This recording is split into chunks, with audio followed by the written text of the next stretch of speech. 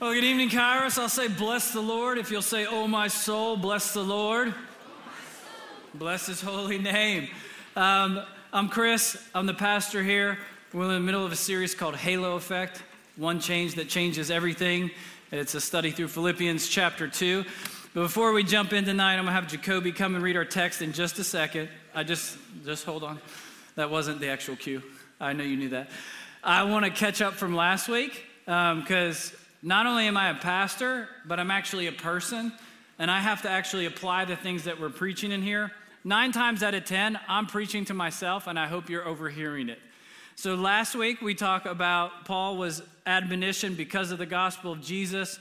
We're looking at Halo Effect as a holiday survival guide.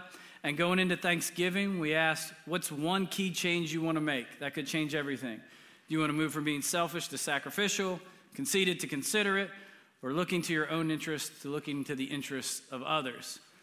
So I decided my default is as an introverted avoider, when I get around my wife's 50-member extended family, I want to look to my own interests. What is the minimal level of interaction I have to have with people until it's okay for me to go home and be by myself? Not the most Christ-like attitude. So I geared up and went, that's it. I'm looking to other people's interests. So Tuesday night after Kairos, woke up at 5 a.m. On Wednesday morning, got my son, because he was home from a field trip. I got him to pack. He still forgot his khakis. That didn't work out very well. We finally got in the car, 9 hours to South Georgia. I roll in with an aching back, stumbling through fatigue and exhaustion and the adrenaline leaving of trying to get out of town. Come in, say hi to my family. My brother-in-law looks at me, gives me a hug, and says, Brooksy, we're going to do the turkey trot tomorrow morning. I said, brother, I haven't been running in over a year, man. There's no way I'm running in a race in the cold weather on Thanksgiving morning. I'm sleeping in, buddy. I got to gear up to look to the interest of others. Well, you can come watch me run. I thought, could I? Wow. I'd really love to get up at 5:30 in the morning, sit in the cold, and watch you run. That'd be great. And then I hear my own voice, look to the interest of others. I look at my wife to try to bail me out, and she looks back at me like, be a man and step up. All right, I'll see you at 5:30 in the morning.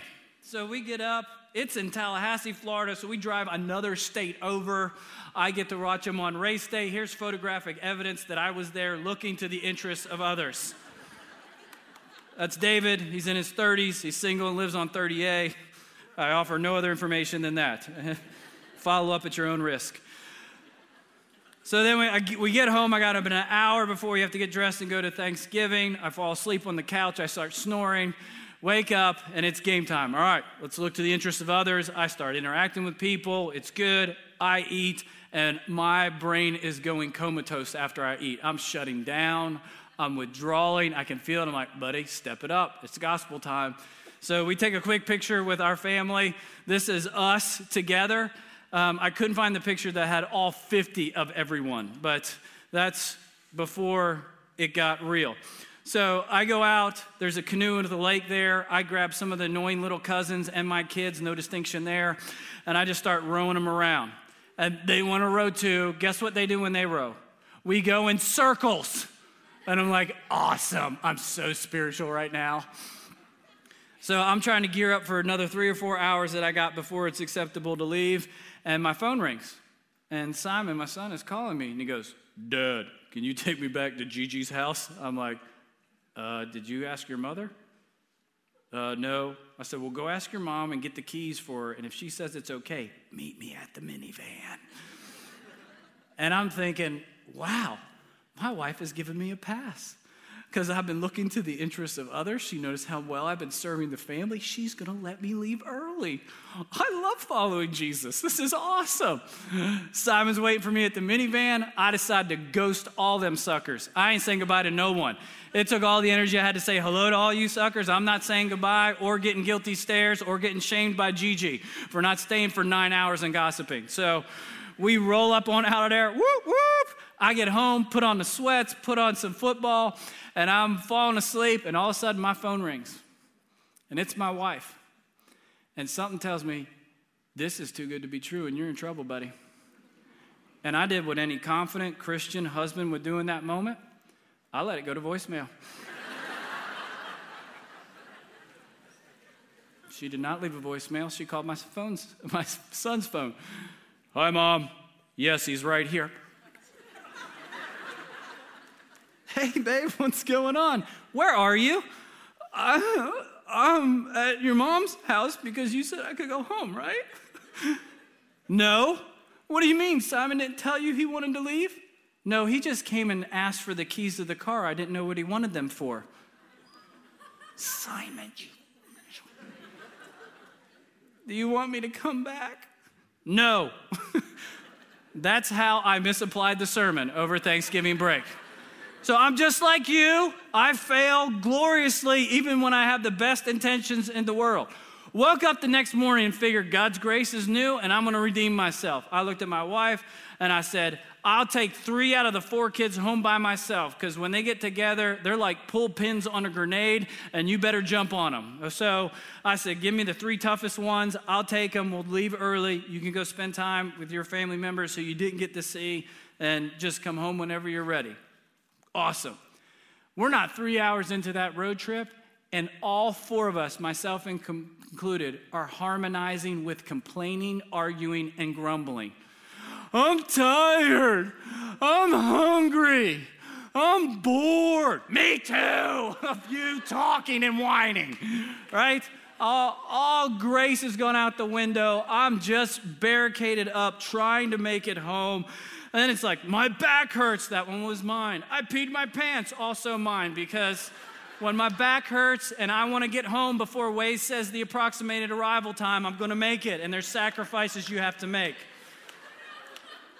It was as if in that minivan, Peeves the poltergeist and Moaning Myrtle had a love child, and it demonically oppressed all of us and turned us into sniveling little grumpy complainers, and all of us were grating on each other's nerves. And I thought, dear Lord, what has happened? And then I remember the text we're getting into. And Jacoby's going to come and read it, and all of it is going to surround this one verse that I know is written directly for me tonight. And I'm going to invite you to overhear it when Paul says, do everything without grumbling or complaining. Let me pray for us, and then Jacoby will read our text. Holy Spirit, would you give us eyes to see and ears to hear? Jesus, we need you to go before us in this text and make a way. And together we say, speak, Lord. Your servants are listening. Amen.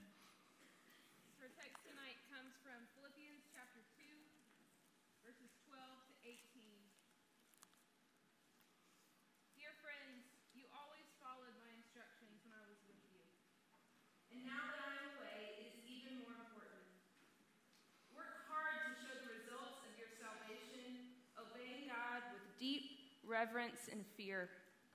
For God is working in you, giving you the desire and the power to do what pleases him. Do everything without complaining and arguing so that no one can criticize you.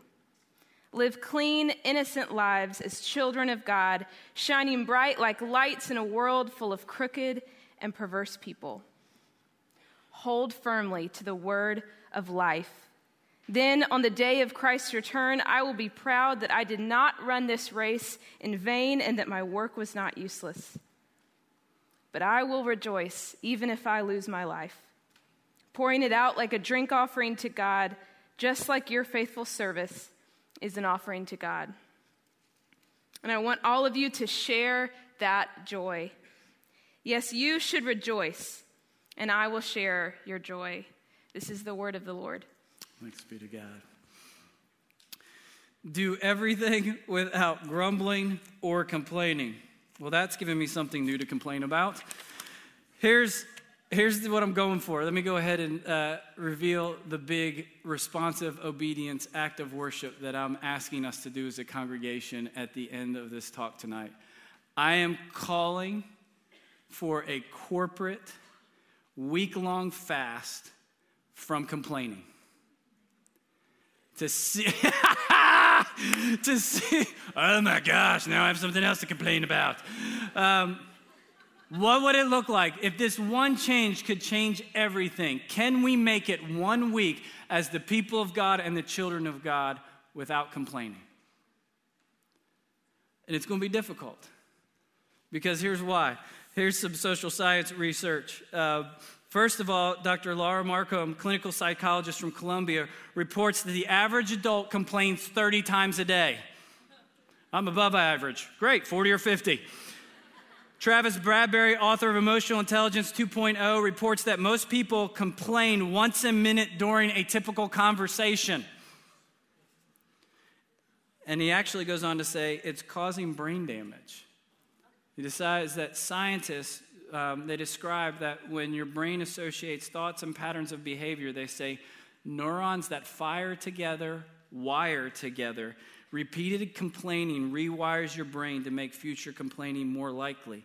Stanford University has now shown that complaining shrinks the hippocampus. Yes, I've said hippocampus 2 weeks in a row. I'll go for 3 next week.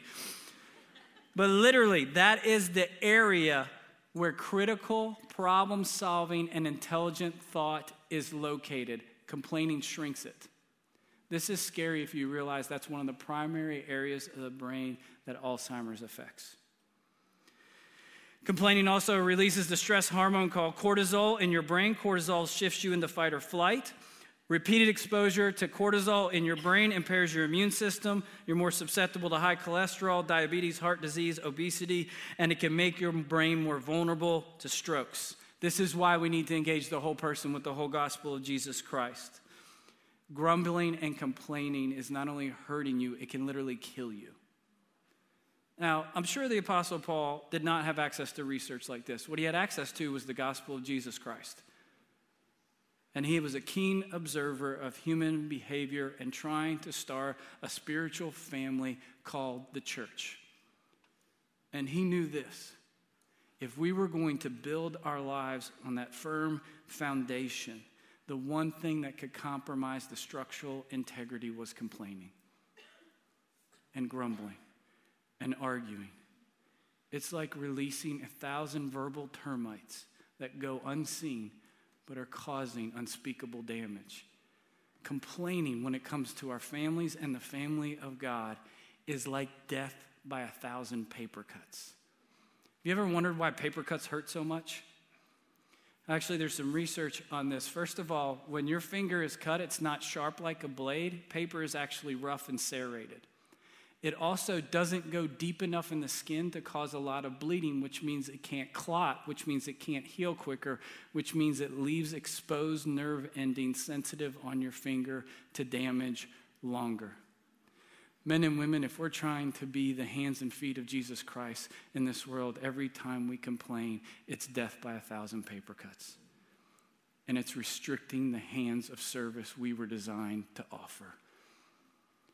But I'm just venting. I get it. I'm not trying to argue for suppression of emotion or not talking the truth about how difficult things are. What I am saying is complaining is this. When we blame others or life instead of assessing the situation and taking responsibility to make things better. Complaining is a way that we remove responsibility and ownership, and instead of accepting responsibility and sharing in joy, we blame and shame. And therefore, we have no right or responsibility in changing ourselves or the situation. Some of you maybe go, well, Chris, I'm not a complainer. I'm just a realist. Fair enough. Realism is often cynicism in disguise. And Henry Nouwen says this, cynicism is a form of darkness calling out more darkness. And my question to you is, if you were to look at a transcript of everything you've said this week, how much darkness are you calling forth? Because in a sense, it's prophecy about how inadequate and insufficient you are to the task and how things will never change. And so therefore, you have an excuse to continue in unhealthy habits and unhealthy behaviors. But Paul says in this text, there's a different way to live, by the power of the gospel. This is not you motivating yourself, disciplining yourself simply to try harder so that you can earn God's respect. The gospel is not opposed to effort, it's opposed to earning. What happens if we work in the light of the finished work of Christ? Because he says here, because of the gospel, and this is one verse that was huge to me for about 10 years of my life as I battled through unhealthy attachments. God is working in you both to will and to accomplish his desires. God not only gives us the will, but the desire and the power to do what he desires. And what would it look like if we decided to go on with this text? Man, I've been chewing on this text like South African biltong, okay? What is that, you ask? It's beef jerky, but better. Get familiar and thank me later, okay? It's so flavorful. There's so much in it. I'm trying to hold myself back from telling you everything that excites me about this text. But he's got this 1, 2, 3 punch combination afterwards when he says, do nothing without grumbling or complaining. He says, work hard, live clean, and share joy. What does it look like if we actually go, you know what? It's time to do work in my spiritual life. I want to show the results of my salvation so that we shine like the stars in the heavens, and a corrupt and perverse generation would look and point and say there's something different, intoxicating, peaceful, and centered about the way that you live your life. It's not perfect, but it is categorically different from what I see every day of my life. He says work hard, then he says live clean, and then he says hold firm. Hold firm to the gospel of Jesus Christ. Men and women, maybe if we let go of some of the lies that we've been carrying around for the past 10 years, we'll have more of a grip to embrace the truth about who God says we are. Then it's possible to share joy with one another. Not just share blame and shame.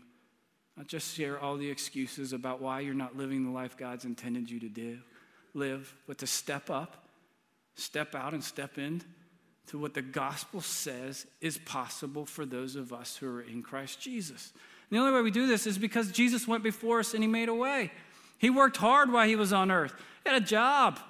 He apprenticed himself, learned a trade, and then when he was doing ministry, man, he said, I can only do what I see the Father doing.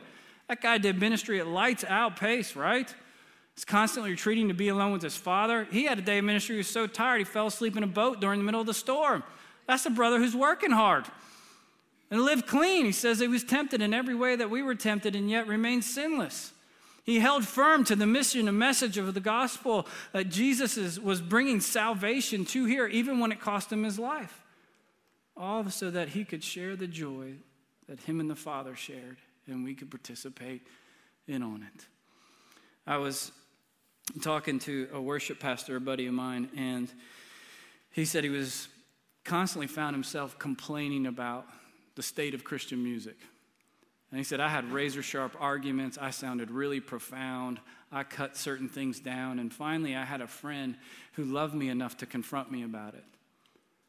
And they said to him, hey, I hear you criticizing a lot, but are you doing anything to contribute to making a change? I wonder what it would look like for us to take a 7-day fast on criticizing and complaining and replace it with contributing. Because here what's in the middle is you simply care about something. And one way is a way for you to relieve yourself from the responsibility of taking action and ownership.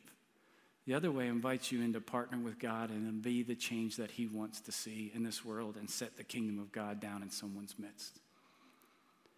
And here's what I found. Here's a little bit of parenting advice that I have to take for myself. Because I got 2 kids that can complain like nobody's business.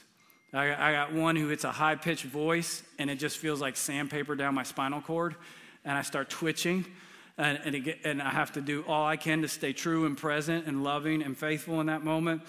It's easiest with my youngest, Christopher, because he's still the baby, and is still kind of cute. Daddy, I'm hungry. I want a dessert. Okay, buddy. But somebody changed the channel for me. Oh my gosh, we've created a monster. But he'll kick up into that whiny voice, and when I'm at my best, I'll get down on my knee and, hey son, lock eyes with me for a second. Find your real voice, because that ain't it. You are strong, you are brave, and I want to empower you to make a decision. Now find your real voice and tell me what you want. I want something to eat. Good. Let's go find some options together. I will help you, but you will partner with me. Men and women, let's find our voice. Let's find our voice that steps into darkness and brings light and says what we really want. Because God says, my desires will be your desires, and I want you to be the change that you want to see in the world. And if you care enough to see what's wrong, then I'm going to empower you to step into it and bring about a gospel solution. Even if it doesn't change your circumstance, it can change you in the midst of your circumstance. Amen? So let's take 120 seconds and let's find our voice together. What does it look like? I want you to answer this question as we practice reflective prayer and listening from God. First of all, what is the thing that you are most prone to complain about? What triggers it the most in you?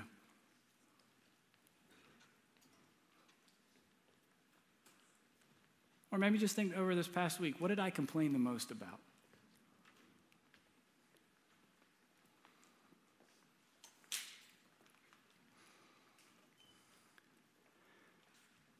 Second question I would ask you, and these are great questions for you guys to ask each other in the car ride home. Why do you care so much about that?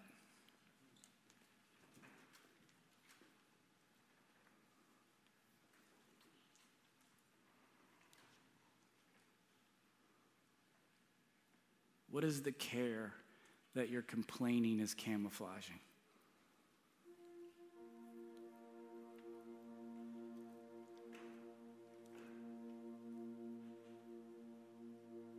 And then I would challenge you with this. Think of a way over the next 7 days as we declare a corporate fast from complaining. What's one way that you can contribute making a change in that area? What do you complain about? Why do you care about it? And how can you contribute to making a positive change? The same power that raised Christ Jesus from the dead lives within us. So maybe we can die to complaining and allow the Holy Spirit to resurrect contribution. Amen? So think about that, find your voice, and then we're going to find our true voices and sing together as a congregation who's grateful and generous and giving because of what Christ has done for us.